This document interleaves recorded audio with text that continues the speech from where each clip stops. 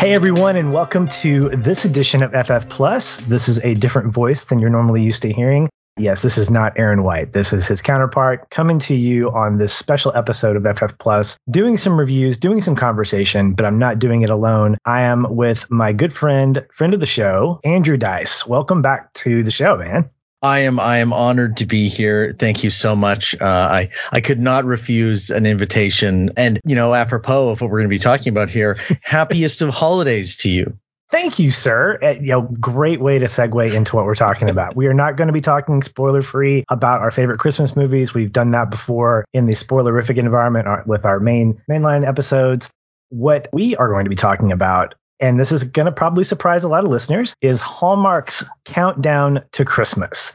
And before you turn the dial, before you switch over to something and kind of try to figure out, wait a minute, what am I listening to here? This is Feeling Film, right? Yes, it is. And this is FF Plus.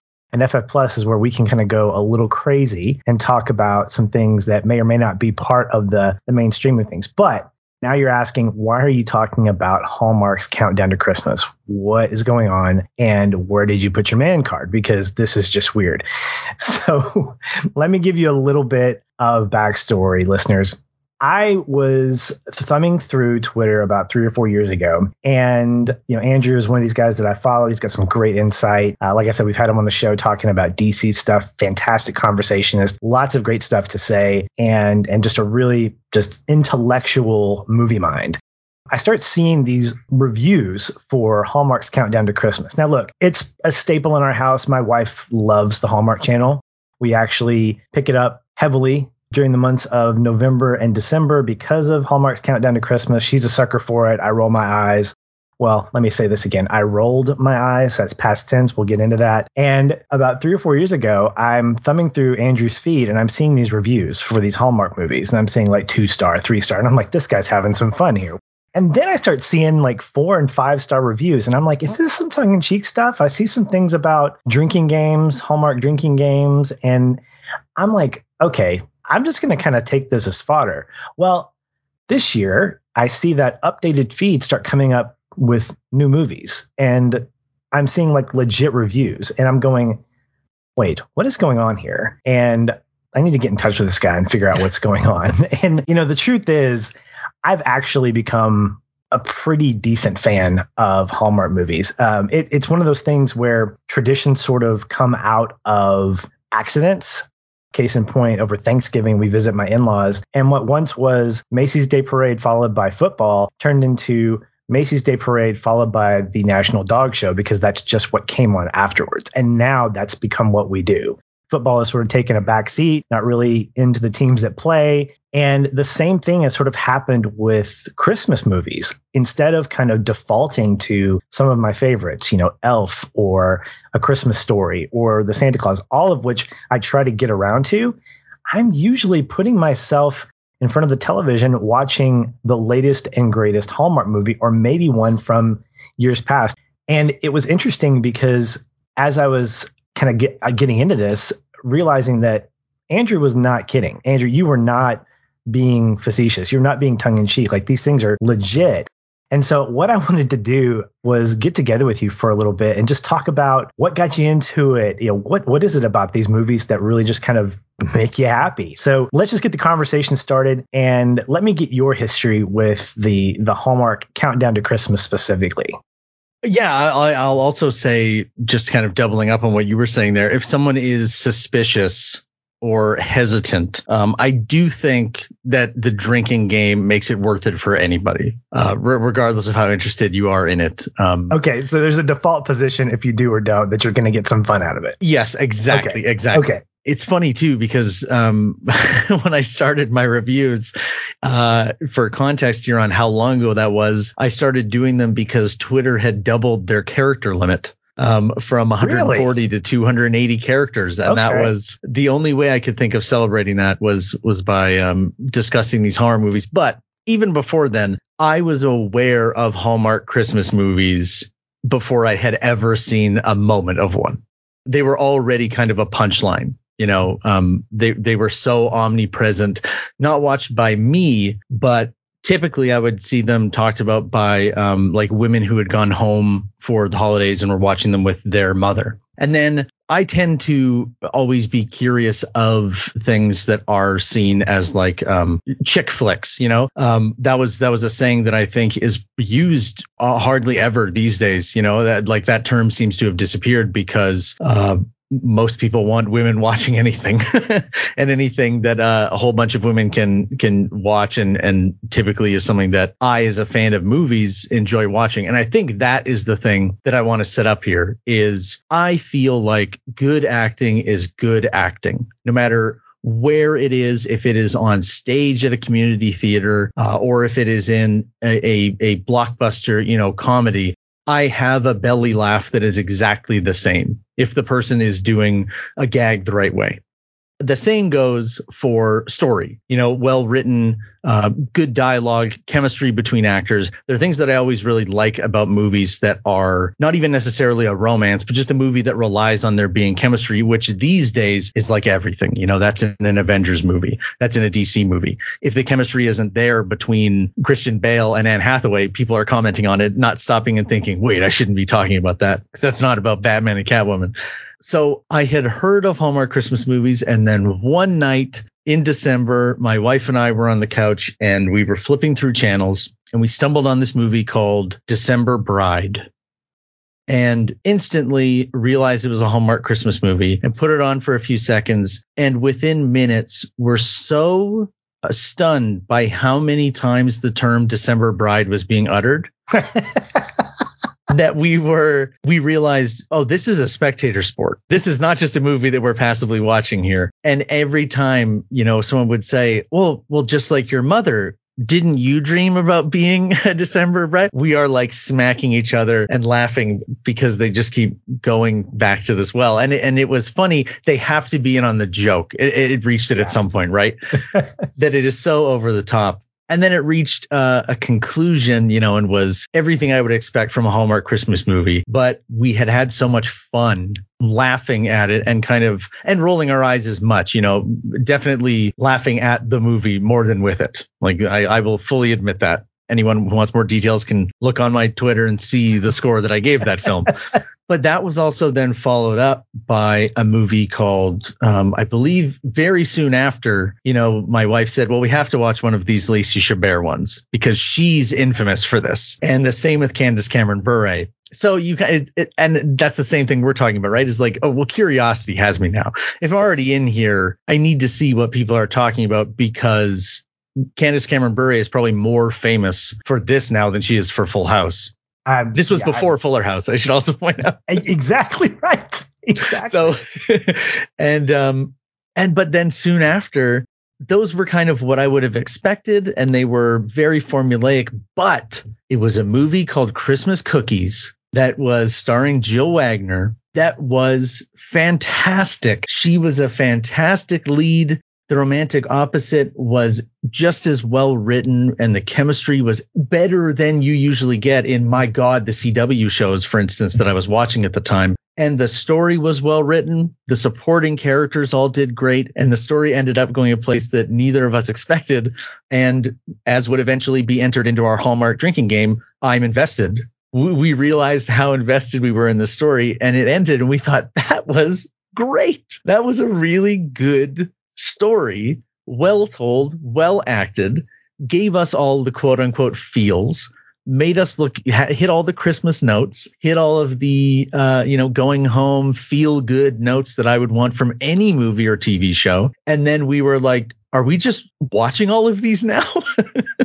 Because it is unlike any other movie or TV show. It is active. Not only are we active with the people that you are watching them with, but boy, oh boy, whether it is direct or you just get the impression, watching these movies means you have stepped into a community, fandom that is a fandom that is more than any other fandom I've ever encountered, 100% in on the joke. And that is the best thing. Everyone's looking for the same things, and we can get into the specifics of what we like about them. But it was that feeling of, oh, are we just Hallmark Christmas movie watchers now? Is there a club? Are there jackets being made? Because we need some, right? Exactly. Well, and you didn't just stumble onto this by yourself. I mean, this was you and your wife and enjoying this. This was co-op. Yep, this was a multiplayer experience. Yes, exactly. But I think you're right. I think that for me, my experience was similar. My wife had it on all the time, and I started getting attracted to the familiarity of these movies. There is definitely the Hallmark formula, just like there's the Pixar formula. Now, granted, the stories feel very original, but there are certain beats in each Pixar film that you know are going to get you crying or get you right in the gut in terms of your emotion. And I was talking to my mother-in-law several years ago about this, and she said every Hallmark movie you have to look for, well, besides the drinking game elements, there's one thing that I think every Hallmark movie has among many, and that's the miscommunication or the misunderstanding. It's that twist near the end of the second act bleeding into the third that gets you the aha moment. And that's the game for us. What's the miscommunication going to be? How is this going to work out? It's not about, oh, that's the guy she's going to fall in love with, or that's the guy that is going to dissuade her from doing this thing. All those things are very familiar. And I think that in and of itself is really nice, because not only are you doing this communally, I couldn't watch a Hallmark movie by myself. I wanted to watch with my wife because we don't have a lot in common in terms of the movies that we watch. I say this all the time on our show, that any chance I get to go to a movie with my wife and we have even a half-hour discussion, just matter of fact about it, that's a win for me, because I love being able to connect on that level. This is just part of my world, watching movies.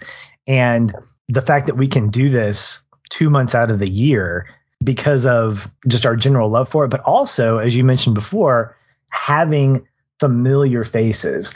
We loved One Tree Hill. We binged that together. And so now we're seeing Bethany Joy Lynn's coming out, and Hillary Burton, my girl Peyton Sawyer, showing up on one of these. And I'm like, okay, I'm going to watch this because these people are on there. Katie Sackhoff was on one of these movies, for goodness sake. I'm like, oh my gosh, you got Starbuck in a Hallmark movie? Yes, please. So it's these things that keep us moving forward. And I think, Andrew, the thing that I'm really impressed with is the volume of stuff that comes out. Now, we're talking about one season, 2-month period, roughly, between Thanksgiving and Christmas or New Year's Eve, where there are movies after movie after movie, brand new. And they're pumping these things out like candy. And we're not even getting into like the spring and the summer and the autumn harvest and all that good stuff. The fact that Hallmark can actually do this, there are going to be duds. And based off of the reviews that I saw on your feed, they range. They're not all 5 stars. They're not all 1 star. Some I think one you wanted to give negative stars because it was just terrible. And I want to talk a little bit about your rating system here in a little bit, but I think that you hit on several of those things that really make the experience of loving Hallmark movies, especially at Christmas time, so special, because they are communal.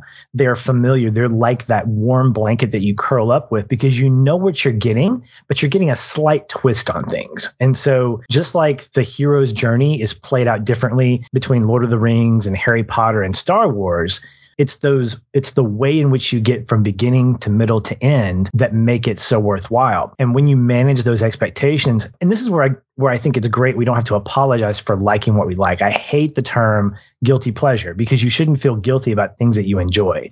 I think the Hallmark love that exists with anybody is a fantastic example of how we can appreciate what we like. And you said it best. If we're going to get technical, if it's got a good story and it's got good acting and those actors have great chemistry, it doesn't have to be that it was produced by a major studio. Like Sony doesn't have to bring you the best movies. Marvel doesn't have to be the end all be all of comic book movies. If a movie has a great story and great characters and it's compelling and it hits you in a place that you're going to feel good after watching it or feel like you enjoyed that, that's all that matters. It doesn't matter that it comes on repetitively in a formulaic way. That can be a win. And so I think it's pretty fantastic that I've been able to, and just seeing how you've been able to really latch onto that, because I think that ideology should exist in the way we enjoy movies in general. And we talked about that on the show several times, just like what you like. But I think in the case of like the Hallmark genre, I'm going to call it a genre.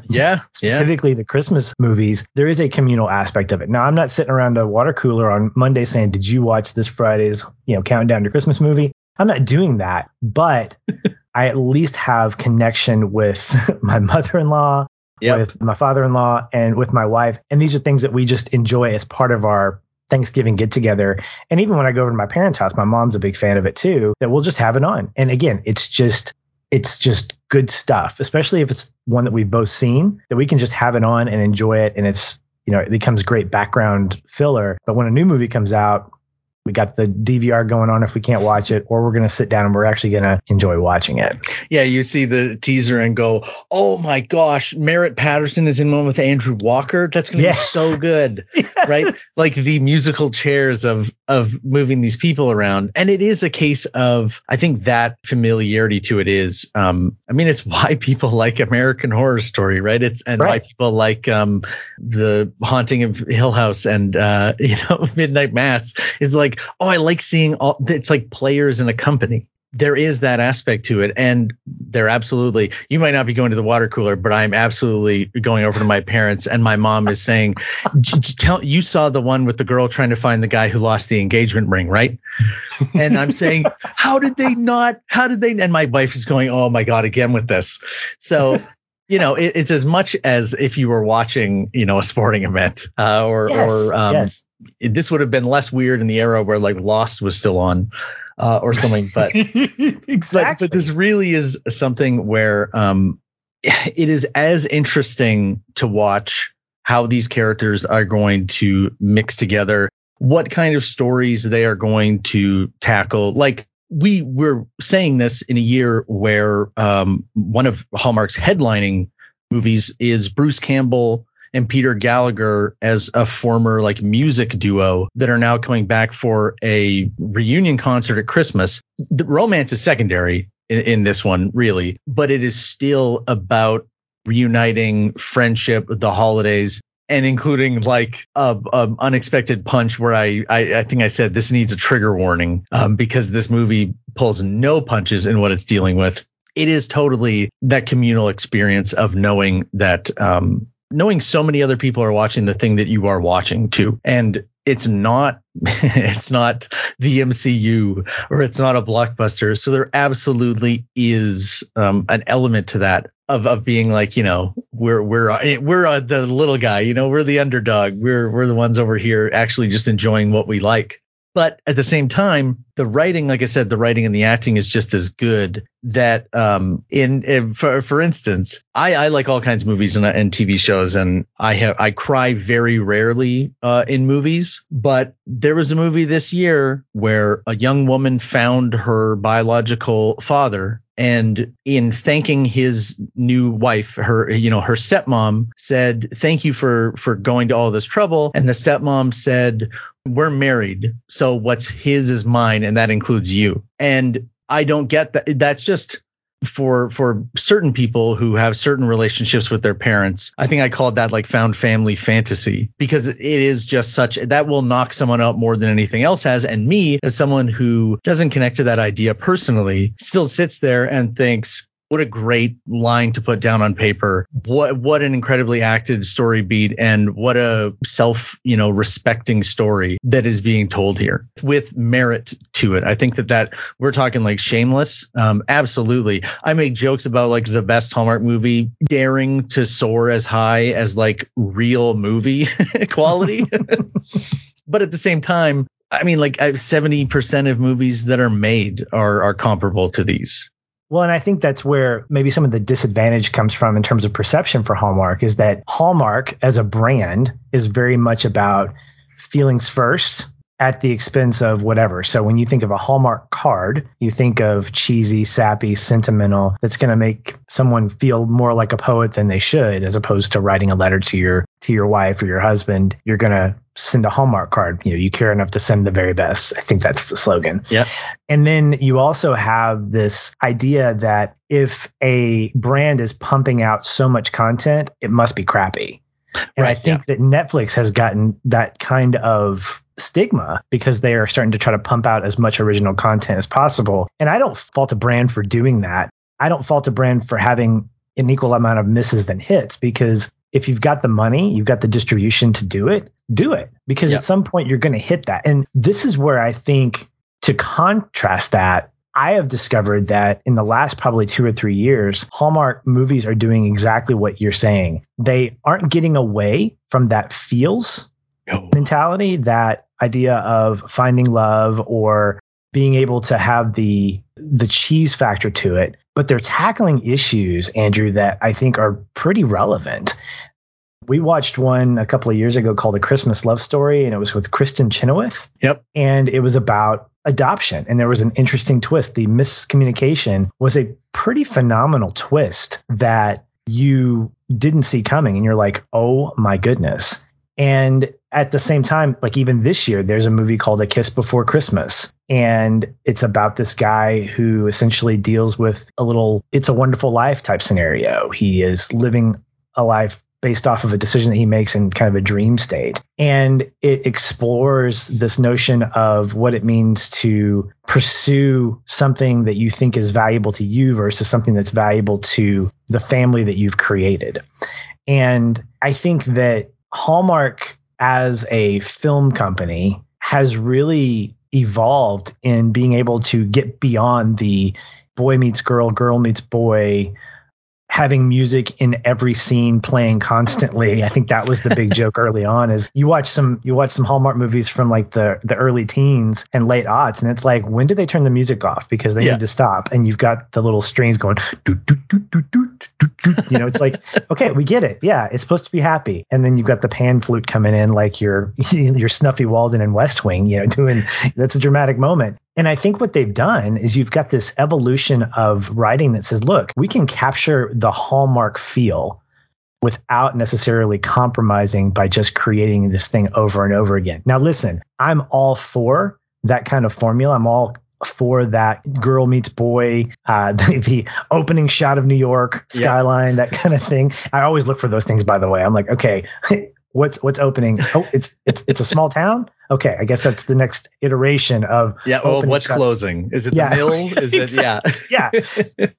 And so you can appreciate that, but then you start getting into movies like this year, Next Stop Christmas. This is essentially Back to the Future, complete with Leah Thompson and Christopher Lloyd. And Christopher Lloyd, once again, not interacting with each other, but being in a movie. I think this has happened like 6 times, according to IMDb trivia. Yeah. But it feels a lot like one of the earlier kind of Hallmark movies, but at the same time, it creates opportunities for, I would call it more mature storytelling. And so I would say Hallmark has become this brand that is not afraid to try new things, to try new avenues without losing its identity. And I don't know that there is a film company that, I'm not saying that there isn't, but I can't recall a film company that has evolved but has maintained the core of their brand, the essence of their brand, and at the same time has gotten better at execution. Maybe the Geico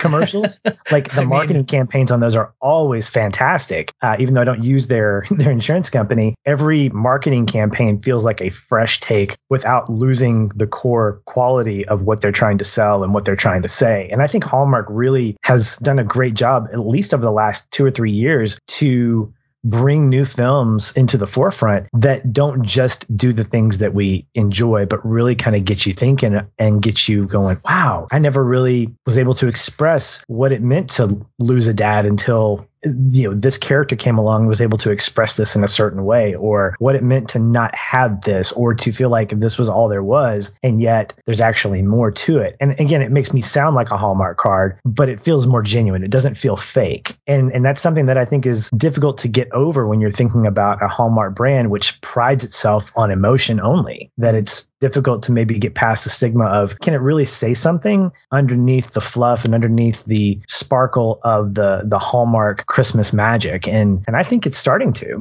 Yeah. And you know what? I think it does speak to like the X factor there is that I think the people that make these films, year in, probably month in, month out for Hallmark started taking more pride in what they were doing and saying, we have a thing that we're doing here, but, you have actors that are leads of these movies that are now writing them and producing them because they know what a good one is. And they know what a bad one is. And you can definitely tell by how hard some of the actors are trying sometimes that they know what this one needs. This one's going to be, I'm carrying this one across into the end zone. I'm going to have to do this myself, but it doesn't get too self-serious. And that's a big drawback for me of what people said was Netflix's attempt at getting in on these Hallmark Christmas movies, where I'll watch one and the jerk boyfriend will show up to ruin the party, but he is like emotionally abusive. And my wife and I go, oh, see, now we have bad feelings. Now I'm out of this.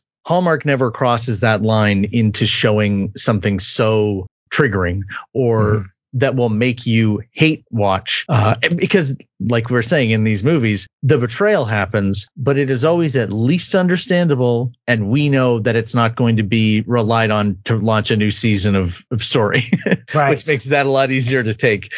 But there is that pride. And I think that there is the benefit to having so many of the same cast members doing these is that you get a familiarity with them.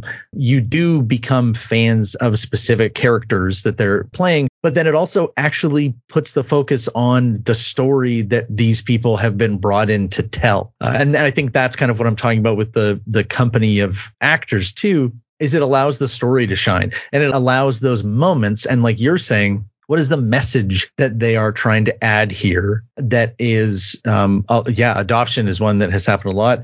Interracial relationships that are not even commented on, intersex relationships that are not commented on, because this is all a good place of good feelings and only good things happen here. While at the same time, knowing how artificial this is in a way that allows my wife and I to sit on the couch and, get teary-eyed and sniffle and then remind each other to take a drink right. because they've arrived at, someone has a secret here. Right. And because there is a formula to it and they know there's a formula to it. I think we're always on the lookout for the nutcrackers. I'm now an expert at discerning a nutcracker from a toy soldier just because of these movies. But in a movie this year, we were like 20 minutes in and we have so much fun trying to spot a nutcracker to make the other person drink that when we got to like the 25-minute mark and somebody slowly removed a nutcracker from a suitcase, it was more fun than Endgame for me. So the release on our couch of just this pent up excitement of they got us, but it didn't take us out of the story, right? Because we're still in it for the story, but the story was also never so self-serious or heavy that we would be, I'm not inclined to think that the creators would dislike us doing that. Well, I think it goes back to that whole idea of participation.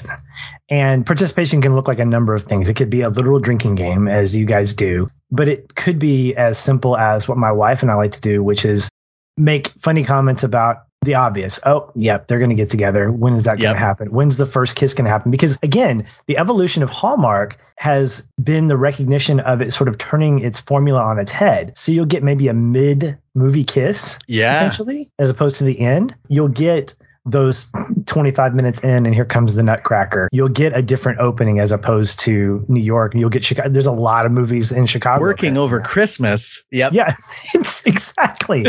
Yep. And I think that there's something interesting about it's almost like this is not a side-by-side comparison, but it's almost like a choose your own adventure story where you are participating in not the choices being made, but you walk through, like if you picked up a choose your own adventure, the point behind it is that you could read it over and over again. Yeah. Well, that's what the Hallmark movie is. It's a chance to relive similar story beats, similar cheese factors, similar this and that, and at the same time maybe come to a different conclusion. And sometimes it comes with, most of the time it can come with tears or laughter or, fun, cheesy eye rolls, but you know that you're getting something. And even the G rating, the family friendliness of it, in that it feels very approachable. Now, however you feel about the evolution of what's being portrayed on screen in terms of how Hallmark has gotten more, I guess you could say, more progressive in terms of what they're depicting, the fact is that non-commentary would, even at the very least, allow for a conversation to happen with like my 8-year-old who questions, what's going on there? What is that? That doesn't make sense. And that opens up a different conversation. Now, that's one that's more serious, one that takes a lot more nuance, but it's not something that's being preached. Something else that Hallmark has going for it is there's going to be a happy ending of some kind. There's going to be resolution. And I think that there's something nice about movie watching that Christmas movies have that. There's the miracle before the end. I think it was the very first episode of The Simpsons. Yeah. Before it went on to become the longest running TV show in history. Just to give you a little recap, they have Homer's Christmas bonus and they have Marge's big jar that she hides in her hair, which is hilarious. All this money for Christmas, and Homer doesn't get his bonus, and Marge has to use all the Christmas money to go get a tattoo removed from Bart's arm that he wanted to get. Yeah. So anyway, at one point, Bart and Homer go to the dog track and use this $13 check that he got from being a department store Santa to try to get a bunch of money on Christmas Eve. Yep. And Bart makes this incredible, cheesy speech about how, it's the miracle that happens at Christmas time. It's the anticipation right before the miracle happens, and at that point they were hoping that the dog that they bet on would go from last to first. And of course it doesn't happen because it's The Simpsons. And I think that that's a play off of what happens in Hallmark movies where you're going to get a happy end, you're going to get that miracle. But at the same time, the movies have evolved in a way that say, look, we can tell these stories and we can hit on these types of subjects without getting so engrossed in them that it takes people to another place entirely, because people come to these movies to feel good and we can't leave them in a place that's unresolved. There are other movies that do that and that's appropriate, but that's not who Hallmark is. And I think that's a testament to them sticking with their brand, even as they've evolved in terms of what they're showing in their films. And I think it's what makes them appealing to a wide audience. My 8-year-old, I said, what do you want to watch tonight? Because we're trying to get through a bunch of Christmas movies. He goes, can we watch a Hallmark movie? And I'm like, yes, we absolutely can. But like any 8-year-old, he wants to watch the same stuff that he's already seen. And I'm like, let's pick something else. And so my challenge with him is just to find something different, but also something that I've seen because I like familiarity too. Yeah. So I think it's something that you have to go into these movie experiences expecting that. And I'm not saying lowering your expectations. I'm saying adjusting them. Yeah, I'll do my obligatory DC mention here, but Patty Jenkins, when she was doing press for Wonder Woman, people were noting about, you are happily risking parts of the movie feeling cheesy in its emotion. And she said, I don't like the word cheesy. I don't like that because it means that we have started putting negativity on sincerity and sentimentality. And those are real things that were a part of storytelling. Like that was a part of it. Christmas movies are rife with it. People want that in those types of stories. I want sentimentality. I want that, I want love to be the answer sometimes because if the movie and the story calls for it, that can be really satisfying. And right. Wonder Woman had that. And I really liked it there, too, that it fit with the character. And it seemed like that skyrocketed, that movie to worldwide acclaim and success. And oddly enough, supporting actor in Wonder Woman 1984, Christopher Plaha, who plays the, mild spoiler, he is the Steve Trevor, co-Steve Trevor with Chris Pine in Wonder Woman 1984, is a Hallmark regular. Is a terrific one, I should say. He recorded, I don't know how in the world I stumbled on this. He had recorded a message that it was like they would play it over Hallmark radio or something. And he said, people ask me why I make Hallmark projects. He was the crooked lawyer on Castle. That was my first exposure to him. He was the grand villain who was in the finale trying to kill both of them, which is a hilarious turn that now he's like my favorite sentimental guy in these movies. But he said that people ask, and I always say that when you watch a Hallmark movie, like these Hallmark Christmas movies, that you are going to see a story where everything works out. And a story where people are going to stop and realize they can become the best versions of themselves, whether that is pursuing a dream that they are made to do or overcoming and dealing with something in their life that they have to and that they should and that is holding them back. That the two people are going to fall in love, at least. That there is going to be a kiss and they are going to live happily ever after. But it is depicted as if it is our life. It could happen in our world, and it is happening to people who are like us. And there is so much.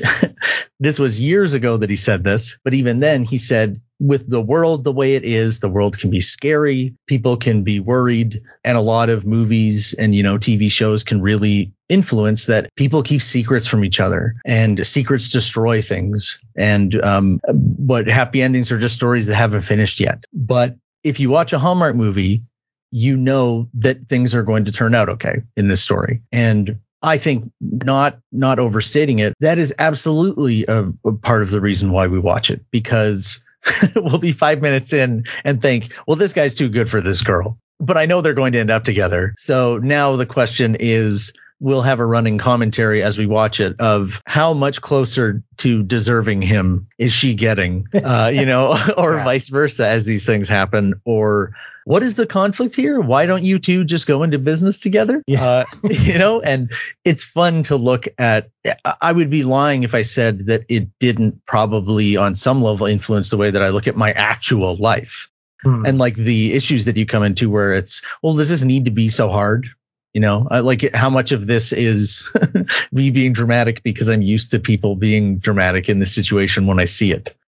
Well, I think something you said is really interesting in that Hallmark movies are really allegory more than anything else. And something that I think gets lost in that potential stigma is that they're not deep enough, or they don't go to the PG-13, the R level, where if somehow you are staying in that quote unquote cheesy realm, as Patty Jenkins does not like to call it, you are sort of giving it an unintentional cheap factor that it doesn't have. I mean, in all honesty, these movies cost money to make. These are actors that are paid well. These are writers who are not just phoning stuff in. At least I would not think so. Yeah. These are directors who are trying to do their thing. And it reminds me a lot of later episodes of TV shows like 90210, where you see some of the cast listed as the director or the writer. They're trying to get their hands on the stories and say, hey, we know these characters well enough that let's try to push this story a little bit further. And granted, that happens a lot in some of your teen drama, like your One Tree Hills and your 90210s.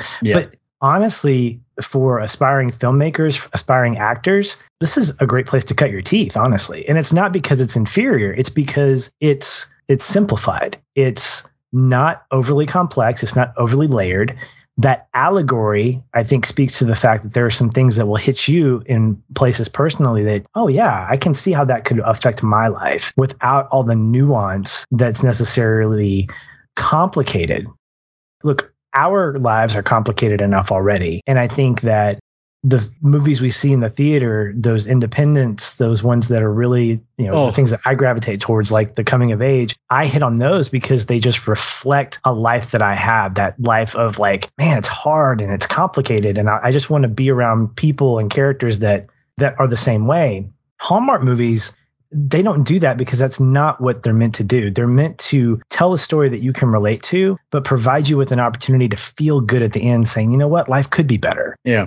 And I find myself every year when I watch these thinking, man, it'd be great to live in that town. Man, it'd be great to have that job. I don't know how they make the economics work. I mean, it's like, how do you live in that house? You can't do it. It's the Gilmore Girls effect. How does Lorelai Gilmore afford a house like that when she's, assistant manager of an inn? It's that same world, but you suspend that disbelief because you want to be able to absolutely live and breathe and cheer for these characters, not because it's like, oh yeah, those are me. No, they're not me. I'm not. I don't own my own business. I don't live in New York. I don't look that good. That's for dang sure. But I also know that the things that they deal with, even if it's on a more simplified level, it's still true. Just because something's simplified doesn't make it false. And I think that that's where Hallmark movies for me really succeed, is that they allow me to experience the issues of life without being complex and messy. Even though life is messy, it gives me the ability to kind of walk through an allegory of a story and then eventually just say, okay, man, I feel good because they got together. Or, man, I'm glad that the business is succeeding. I want to buy cookies from that cookie store now. Or I want that inn to succeed, and it did. And then you move on. So there's a level of innocence that comes from these movies, not not because of their production value, but because of the fact that they choose not to go to those darker places. Totally. And I think it makes them more accessible to a wider audience. And I think that the writers, directors, cast members, producers, all the teams involved are starting to realize, look, there's an audience here. You can almost call it an evangelistic tool for the Church of Hallmark, where if they can grab 1 or 2 new viewers every year, then it's, from a business standpoint, it's more ad revenue. Look, I'm subscribed to Touch of Modern now because of, watching Hallmark. I've never bought anything and probably won't, but it's got some cool stuff on it. And if anything, Hallmark has kind of gotten me a new sponsor that I can check out. Oh, yeah. I mean, I've never done the math, but the last time I looked, they said that the films had brought in about $500 million in advertising money. Wow. And if you think $500 million for how much could it cost to make one of these movies, and they made 40 of them. Like if you took that money and said, we made 40 things and made $500 million, and spent in the hundreds of thousands for a lot of these, a lot of the actors are pulling in a lot of $1 million contracts here a year, but that also extends across the whole year. We're not getting into the, year round movies, because they pale in comparison, but yeah, just the dollars to cents is no wonder they keep saying, let's just make more of these. What we're going to do Christmas in July. We're going to have these movies start basically on October 30th, right? Because people need it sometime. People need to go to like Cookie Jar, Wisconsin or something and just escape their life and know that like, oh, well, here's this guy who's the head of a toy company and these hawkish, like money grubbing executives are going to tear this company apart. And here's this girl in her local business is going in the tubes and they're about to run into each other. And then they basically look to the camera and say, everything's going to be okay. Everything in this story is going to work out okay. Because most of the time it does, right? That's the one lesson you would teach your kids is, hey, it's all going to work out. Right. It might not work out the way that you expect it to, but we're not going to pretend that it is some dramatic tragedy. In all reality, by the end of this, you're going to be going, well, they should have just done this the whole time. Why didn't they just see that this was not a big deal? And now we all get to share in the emotional snow and the kiss at the end. And you saved the town carnival, which who cares? But it was an accomplishment for you, like most of the ones in all of our lives. And it was all okay. And we said it was going to be. And now, get up, get a drink. Here's the next one starting. And we're like, all right, yeah, sure. Let's keep going. Keep going. Oh, man. Well, this has been good. So I want to ask a couple of new questions. I know I don't have a ton of time. Oh, yeah, for sure. Yeah. For sure. I will talk. I will talk as long as you want about this homework. When the sun starts coming up my time, I think it's time to call it. No, we're not recording this late. So your rankings are a great visual aid for a lot of people who are coming into this. Are there specific things you're looking for when you give your star reviews? Are there things that, is there a commonality with all these movies that you would review that people can say, okay, if Andrew's going to be my Hallmark critic, what are some things that he's looking for that make a movie fantastic or make it, 1 star or less if possible? Yeah, it's honestly probably the exact same as any movie, which is, like when I consult with my wife on the score when the movie ends, it is first and foremost, how glad are we that we watched that? Whether that is, this was a fantastic story, this was well acted, well told, didn't know where it was going to go, and then really landed at the end. 5 stars. That's everything that we would want from one of these movies. Or a movie that was so all over the place. Bethany Joy Lenz was in one where it was like every single scene was like the start of a different movie. And we were, our head was spinning. There was like divorce going wrong, mystery dad, woman gets in a car accident. What? Like pick a plot.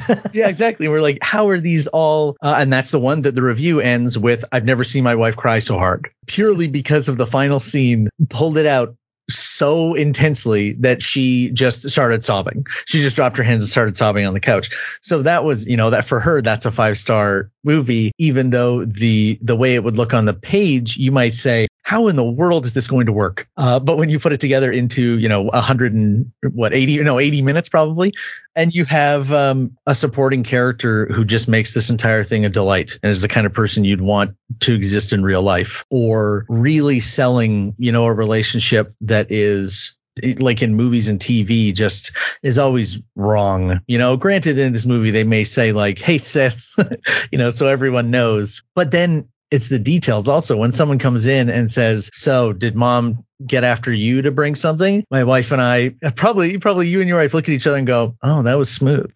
Like they didn't actually have to just fall back on the, "Hey there, sis," because they counted on us, and then they'll just say it in the next sentence usually.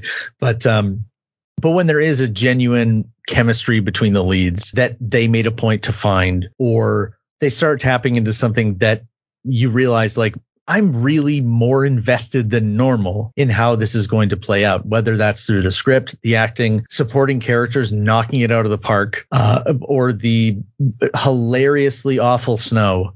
Imitation snow that is just smattered all over it, or the incredibly lush forest just at the edge of frame in December. Yeah. All of those things contribute to how much fun was this to watch. Not did this achieve all the feels, emotional perfection, but boy, that really was worth the 2 hours of our time. And we had a lot of fun watching it, which is always the bottom line. Even when it is super emotional, I'd be less inclined to give a really sappy movie that goes for the heartstrings. I couldn't give it a 5-star because it wouldn't have been as fun to watch as one where the leads clearly hated each other, which can be fun for its own reason. And I imagine will probably go right over a kid's head, but the parents will be like, wow, she knows that she is alone on this, and she is just having to carry this story, and God bless her. I'll give her an extra star just for that. Well, I think that's a fantastic point is chemistry. And we talked about that earlier in the episode, but the familiarity of chemistry. So case in point, John Brotherton and Candace Cameron Bure, they have doubled down on their relationship from Fuller House. And we recently watched the Christmas Contest, and they've got fantastic chemistry. And the Christmas Contest is one of those movies that follows the formula pretty much, but at the same time, the way in which they resolve things feels really fresh. And I don't know that it would necessarily land as well for us if we didn't have that familiarity with them as a couple. And of course, of course, Candace Cameron Bure, had a crush on her in Full House. But John Brotherton, I knew him from a 2012 Hallmark movie called Help for the Holidays. I don't know if you ever saw that one. Oh, no. It's got, now I can't remember the female lead, but she was in Firefly as, I think, the alien, the kind of the weird alien. I can't remember her name. Oh, now. So this is like the Blade era of Marvel movies. Like this is the before the modern era, right? Yes.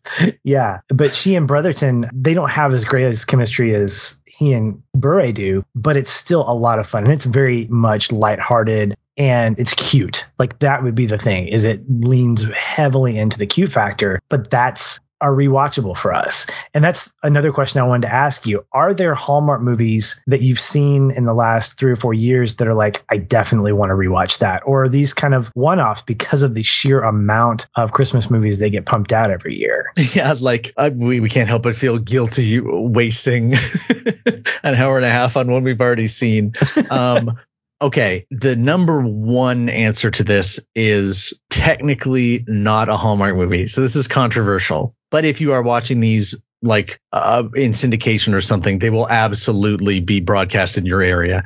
And that is Snowed In Christmas. I believe it was a Lifetime. But in truth, it's one of the ones that like is done by the production houses that do all of these. So on some level, it is nitpicking. But it is 2 reporters filing a story who are sent off to work, and they get diverted to Christmas, the town, and end up staying at a bed and breakfast that seems suspiciously to be run by Santa Claus and Mrs. Claus. And the two have such fantastic chemistry from the first scene. It is the epitome of feel-good drama. You know, it never strays into anything uncomfortable. One comes from a real family background. The other never had that. And it is just If we're talking about movies that studio movies wish they could put together a movie with the bones and, the strength here that is on display. So Snowed in Christmas, absolutely always watched every year. That is a strong recommend. Have you seen it? I have not. No, I want to because it's Bethany Joy Lenz. I mean, I have to. Yep. And Andrew, I mean, come on. This is just right. You're making me want to just like not even get any sleep tonight because I want to watch this now. Oh, but so good. But there are other networks that do the same thing where we have rewatches. ABC Family actually became part of our watch list. We watch every year. We do 12 Dates of Christmas with Mark Paul Gosselaar. It's a take on it's essentially a redo like Groundhog Day for Christmas. Okay. And then we also do Holiday in Handcuffs, which sounds kinky, but it's not. And it's got Mario Lopez. Yep. And that's a standard for us. And those are both ABC Family movies, but there are also standards of Hallmark that we watch when we can. Because again, you're right. If you're dedicated to Countdown to Christmas, you're like, why am I putting 2 hours in my limited amount of movie watching towards old movies? But I think it falls in that same kind of line of thinking that you know what you're getting, you know what you're gonna feel something, and it's why we rewatch movies in general. And I think for the holidays, I've just kind of accepted the fact that I can't watch everything that we own. I can't watch everything or rewatch everything. So a lot of times, like the TV shows that I have from years past, I'll just cue those up in the background as I'm working because I don't need to pay attention to those things. I'll say that it may be on definitely. So I may not be watching all of it, but every year now the trilogy of Evergreen Christmas movies, or I believe quadrilogy now of Christmas and Evergreen now is just, you absolutely have to, there's no question. One after the other. You have to do a Lord of the Rings-esque rewatch. I love it. Yes. So that brings me to my next question and something that Hallmark has been doing recently, which is sequels. Never thought I would see Hallmark a shared universe. Yeah. Well, that's going to be the next step, right? It's going to be like, oh my gosh, these characters from Next Stop Christmas are going to appear in the next iteration of Evergreen. And why would that happen? Because they can. And I think that's a really interesting move to actually create sequels. But I think it's doubling down on that chemistry and recognizing that it's not just actors that we enjoy watching together. It's the characters that they embody that we really enjoy. I watched over Thanksgiving, there was a premiere of a new movie called The 9 Kittens of Christmas, which was a direct sequel to this movie 9 Lives of Christmas. And it just happened to come on prior to the premiere of this new one. I have no idea why they did that. That's just crazy. But Brandon Routh's in it. And I'm like, oh my gosh. Superman? Are you kidding me with this? And it was phenomenal. I loved it. I absolutely loved it. Of course, I'm a big fan of cats, bigger fan of dogs, but seeing how you take the ending of movie A and then you're like, wait a minute, you've got the resolution here. Did they break up? What happened? And it just kind of leans into, it's been 5 years later, and now she's living in Miami. She's got her own vet and he's still a fireman.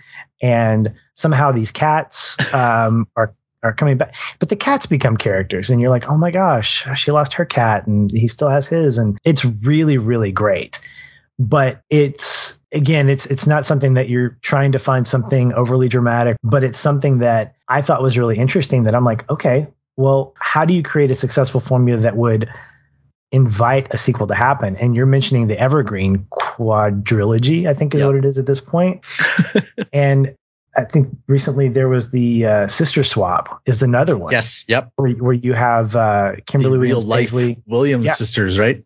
Yeah. They now have sequels to them. And I think it just speaks to the evolution of the brand where they're like, we know what's working and we're going to continue to pump these things out in meaningful ways. Exactly. Lord knows you only needed to invest in a single street to convince me that Evergreen is a place. A single street and a truck, and I'm in. And for anyone who doesn't know, the movie starts with the parents, Barbara Niven, the mother, they own the cafe. We meet the mayor, all of these things we go through. We tell the story as it relates to the lead character. And then they decided, well, we should just make another one of these for next year where all of the characters are the same but it's someone else from out of town. And that was, again, Jill Wagner, all-star, first ballot Hall of Famer. who then gets to play that role. So we are more familiar with the characters than she is, which is where they were like, ooh, we're onto something here, because we're blurring the line between a type of show that you want to watch and a serial that you come back to. And then the third one was just doubling down on that with, I think, a cameo from now the daughter from the first one back in it. And then the fourth movie was the supporting character through all of these is now the lead. And that was what a fantastic notion that they had to, if people like this place and they like the energy of this place, well, then let's just build out the history of this town. And that it's a weird cross between a TV show and movies, which anyone who watches like the rest of Hallmark, oh my God, if I was a 55-year-old woman, this would be my dream come true, because it's just flower shop mysteries. It's just like Homicide 101, where it's all these same cast members that are doing like 8 2-hour-long movies in a season with a lot of this chemistry, all of the same stuff. And again, all these people. So that makes it the fun thing. For context here of why this has surpassed the MCU or DCEU is we had one movie where the leads were on their way to like home for Christmas. They stopped to get hot chocolate, and Tyler Hines, who is a regular lead, walked out to deliver their order and said, "Here are your hot chocolates, enjoy." And my wife and I obviously were stunned and turned to each other and said, well, that couldn't have been his only role in this movie. It absolutely was. Oh, gosh. So now we're sitting there thinking, is this going to be a different movie where we're going to see this scene from his perspective? Are they actually doing that now? But then what they do instead is in that guy's next movie, where he's the lead, they're in a bar and we're standing there, and in the background of the scene, as it's kind of like the establishing shot, in walks Andrew Walker, the male lead from the previous movie. And we automatically stop and look at him because we're absolutely used to seeing him as the lead of a movie, and he's just in the background. And he walks up to the maitre d' and says, Walker for 2. And then she directs him off stage. So then my wife and I are sitting here, minds blown more than anything the MCU could ever compete with, as we sit here trying to figure out, was this just a joke? And more than that, how many other cameos have they put into these other movies? Yeah. Because they are clearly now saying, wouldn't it be so much fun? And they being like the writers, the directors, and the actors themselves. Sure. Saying, wouldn't it be so fun if we just walked through one scene, because everyone watching this will recognize it and will know instantly, oh my God, that was so funny, because you're probably all filming these things back to back next to each other anyway. Right. And there's no other place that could happen, right? I mean, maybe COVID made that more, achievable, but the dad from Evergreen, he has these red glasses. They're just his glasses. My wife and I saw him in a different thing, and they're just his glasses. It's the most remarkable thing about him, the most quaint thing about Evergreen. And now we look at that and say, Malcolm, those are just your glasses. God bless you, sir. You'll always be her dad to us. Even when he plays a mean executive in the next movie, we're like, this is great range for him, but he's got the glasses, so we know that this one is pretend. Yeah. And you just can't talk about anything else in the way that we talk about this, right? Like in our drinking game, it is, if you spot the actor and name what they were in, then everybody else watching it has to drink. But if you make the fatal error of saying, oh, and then everybody looks at you and says, name it. What are they from? What are they from? If you draw a blank, you have to finish yours. Oh, gosh. Because that is, and someone who hasn't seen a lot of these would be like, that's weird. But then when you've seen the second one, you're going, that guy was the older brother of the girl who was opening up the cookie shop. And everyone goes, he was, you're right. Damn. Good on you for remembering that. Again, not breaking the fiction, but absolutely making it a spectator sport. Yes. And again, acknowledging, I like that guy. I got to watch out for him more. Man, my mind is blown because I have not been making these connections. I've just been watching these movies independently. And I'm now feeling like at the beginning of this conversation, I was like, we're brothers. And now I feel like I'm that long lost cousin that just needs to get up to speed on things. Like, I feel like I've just wasted my holiday season by rewatching stuff that I love instead of being like, look, I need to get into Evergreen more and I need to start looking at these things. So the interconnected web. Yes, this is the shared universe that I did not know potentially existed. And it's so smart, though, to think that that could be it. It reminds me, I don't know if you're familiar with William Faulkner, the author, but he has his own, I think he was the originator of the shared universe, where he has this town in Mississippi called Yoknapatawpha. All of his books took place in this town, and where you'd have major characters in book A, they became minor characters in book B, but they still existed. And they were just like how you described, where you would read a paragraph and it would refer to this one character that was like the main protagonist in Go Down Moses, but then would be saying something just completely independent or unnecessary in Sound and the Fury. He would just craft this entire world around these characters and would use them that way, where they would become background. And it's just like, man, how smart is that? And the thing is, what you're saying is that it doesn't have to be that way. It's not like they're trying to connect this universe. It's not like there's a Kevin Feige sitting at the helm and saying, guys, it's 2021. I've been here for 50 years and we need to be able to connect all these stories. Now, I'm pretty sure that this has been you know what, let's have some fun here. And I think when they started moving to sequels, when they started bringing in regular actors to do these movies like your Candace Cameron Bure's, I think that they start realizing that, you know what, we can have more fun here. And then it creates that communal aspect beyond the drinking games, although that's fun, but more into this idea of you're getting that sense of, ooh, you get that reaction because of the fact that you remember, oh yeah, the father was actually the uncle in this other story that I remember. And I remember that was a great story. And it had that actor who's also in this. And so in real life, now you have this 6 degrees of Hallmark at that point. This is a real place. Right? It's a real place. It's either in New York or Chicago or towns in between. Exactly. I don't know if it's in LA or a place that doesn't have those snow. Aerial shots. Yeah, boy, they all look really similar. They really do.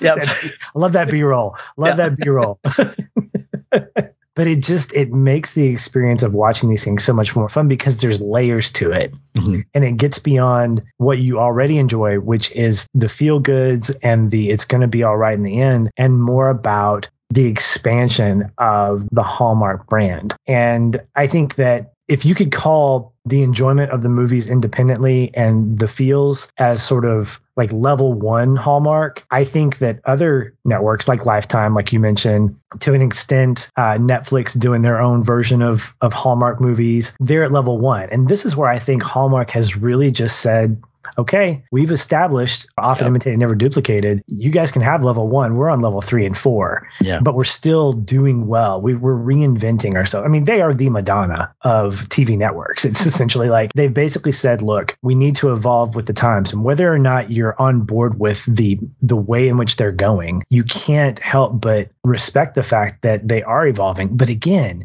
it just feels natural. It feels like, yep, this makes sense. I mean, this is the world that we're living in. So if we want to create more representation, let's do it in a way that doesn't break our brand. Yep. And the actors who are often more and more the executive producers or writers or, story by, they're not muzzled. They are on Twitter promoting the Christmas House, which was about several members of the same family, one of them being a married same-sex couple that was hoping to adopt. And that was just built into the family drama. And it was a matter of they were showing that on Twitter and the cast members were saying, I'm so proud to be in this story that these people will be seeing. And people who would reply and say, I don't know why you wanted to do this. They would all just say, well, we wanted to represent more people. If you don't want to watch this, then please don't. This isn't being rammed down your, God knows, we're making like 45 of these things a year. Not every one of them needs to be explicitly for you. But it's also just like, as they've been doing it, I think the bottom line is it is feeling more and more like the kinds of sparks and exchanges and just relationships that I see in my regular life, like among my friends. And I realize that I'm kind of oblivious to that. But I will say this. When a guitar player and a maitre d' or a hotel, check in, see each other and make a connection. And my wife and I realize that non-leads are going to make a love connection in this film, the last thing in our mind is what their sexes are. We are on cloud nine realizing, oh, we just put whipped cream on this sundae now. We didn't even know this was going to be here. Now we get to watch this play out as a will they, won't they, or will she, right? Obviously, people will have their own responses to it, and I totally respect that. But like you said, it is progressive in the way that I would hope they would be after years of, people saying, boy, it is white and white, is what they were doing for a long time. And I think people at Hallmark who have been open about that, things needed to change and we're changing. And they'll take the heat. Lord knows they took heat over the last couple of years. But it seems like every single person making these movies just wants to make people watching them forget about their life for an hour and a half or 2 hours and feel good. And you're telling me if we start doing this, we can make more people feel good? Oh, absolutely. Yeah. I mean, I think it's a very stable brand. That's yes, for sure. Exactly. Yeah. I think it really, in some ways, I feel like the Hallmark Channel has really kind of outpaced the greeting card or the store. I don't think, when I think Hallmark, I think movies at this point. I don't think of greeting cards or the stores or trinkets or Star Wars ornaments, although those things are nice and dandy. But I think that whether by accident, design, forcing yourself in 40 movies a year or not, what they've done, I think is successful. And I don't think that whether or not you like the brand, whether or not you like the types of movies that are going to be coming your way. And look, I think that's the great thing about having a lot of variety, that there are going to be movies that I personally do not agree with in terms of what's being portrayed. There are going to be stories that I just do not get. They're not my thing. It doesn't make the brand tainted. It just means that that movie is not for me. And I think that's why I double down on some of my rewatches, is that I know that every year if I queue up Help for the Holidays, I'm going to get what I get, and I'm not going to throw a fit, and I'm going to enjoy it. But then there are more recent ones that I've really taken too. And when we watch a new one, I'll always ask my wife, is that one you'll want to watch again? She goes, yeah, I think so. Yeah. And if we both agree, then we'll just kind of keep it on our radars. Like, okay, when it comes back up, we'll make sure to record that or find a way to get it offline so that we can keep it without the commercials. I don't know. But there's a lot of value in knowing that you can either watch or rewatch these movies, knowing that they're going to have something for everybody. And I can't have FOMO. I really can't be. You can obviously get that with a lot of these. And I just have to say, okay, wait, let me give my own criteria. Okay, if it's got these actors in it, I'm going to check it out. Or if it takes place in Wisconsin or Massachusetts, or pick your state, that could be your criteria. And I think that's another great thing about the Hallmark movies is I don't think any of these folks are thinking, oh yeah, they're going to watch all these. There's a common thing said in my household. I need a Lacey one tonight. Or I can't do the Kelly Pickler one. I just can't. I cannot go there right now with you. We'll have to wait. And like you're saying, the genres within the genre that exist. I will say, the Next Stop Christmas, like the Back to the Future, I had more conversations about time travel logic as we were watching that movie than I had during like Tenet or Interstellar, because and again, that's a perfect case where one of the first things that this woman does, which would never happen in another movie, is she tells someone what's happening to her. And that makes the rest of the story infinitely interesting, because they say, well, what is the point of this actually happening? And it's the exact same question that we're asking on the couch, which is what you never get from a time travel story, is people acknowledging that they're in a time travel story. So props to them for that. But yeah, for sure. But the genres within the genre, it should also be said, we tried watching some of the Harvest Hallmark movies, and then we realized, honestly, this thing being set at Christmas is like 60% of the plot. That's exactly right. That was going to be my next question, is you hinted at it, but I figured I'd go ahead and ask it bluntly. Is Hallmark Christmas where you start and stop? And it sounds like it is, because, well, there's just volume, but also, Christmas is why you want to watch these. It's so much outside of, it's why Shane Black said his movies then, right? Is there is so much you don't need to say. If it's at Christmas, it is such a, and Hanukkah, I should say, for more and more that they're making now, they started doing Christmas/Hanukkah ones, which were a lot of fun. And now they're just doing Hanukkah ones where there is so much at that time of year. I'm Canadian. I know for Americans, it would be even more.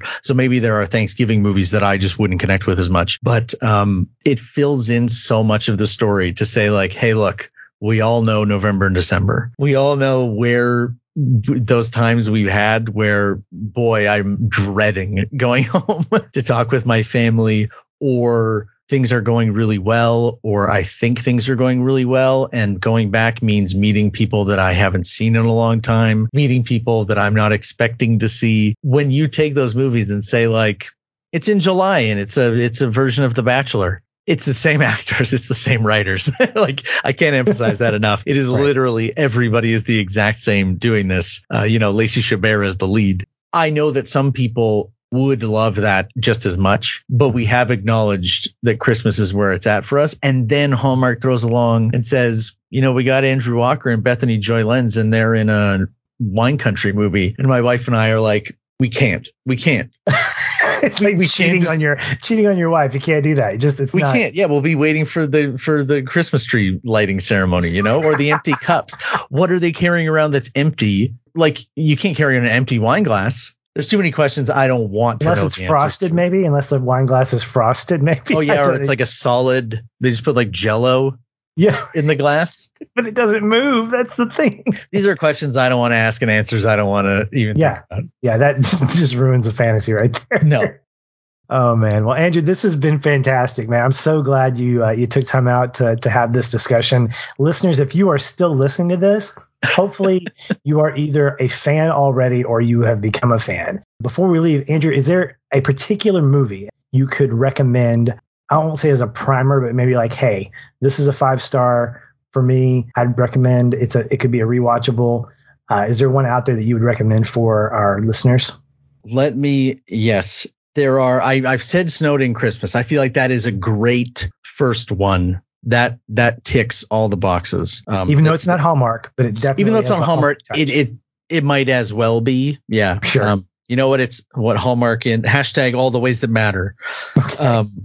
But that would be the one that I would call out as a terrific first one. Christmas Cookies is another great one that will introduce you to Jill Wagner, who I've mentioned at length here, underrated compared or under discussed compared to Candace Cameron Bure and Lacey Chabert. But I'm going to call out either Christmas Cookies or controversial Christmas and Evergreen Letters to Santa. Ooh, the sequel. Okay. I think I called it the best sequel since The Dark Knight. And I stand by that. Okay. You heard it here first, guys. You heard it here. Can I plug my my drinking game here as well? Yes, please do. Okay. Please do. I leave this as my pinned tweet. All this from like October on. This is not aggrandizing here. My wife and I put hours into refining this game. You can print out the rules and split them in 2, making it a team sport.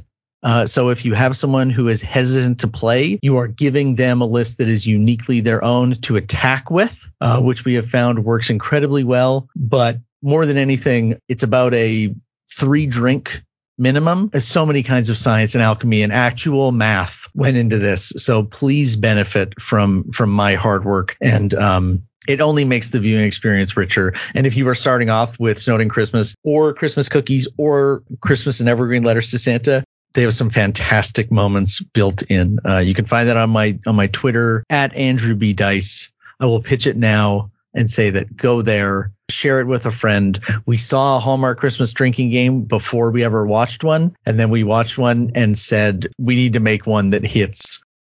We need to devote hours to this is really what we said. And now that we have, please make that worth it and enjoy the spoils of all of that work. That's great. And in case anybody's interested in my opinion, which there may not be because that's a great way to finish, I would say the two that I would recommend of the lighthearted as much as you can, With Love Christmas is a great one. It's a little Secret Santa based movie, really good one. And then one that's gonna probably hit you pretty deep. I mentioned this before, A Christmas Love Story with Kristen Chenoweth. It's got more of serious tones, but definitely one of them. I would call it the more matured Hallmark movies.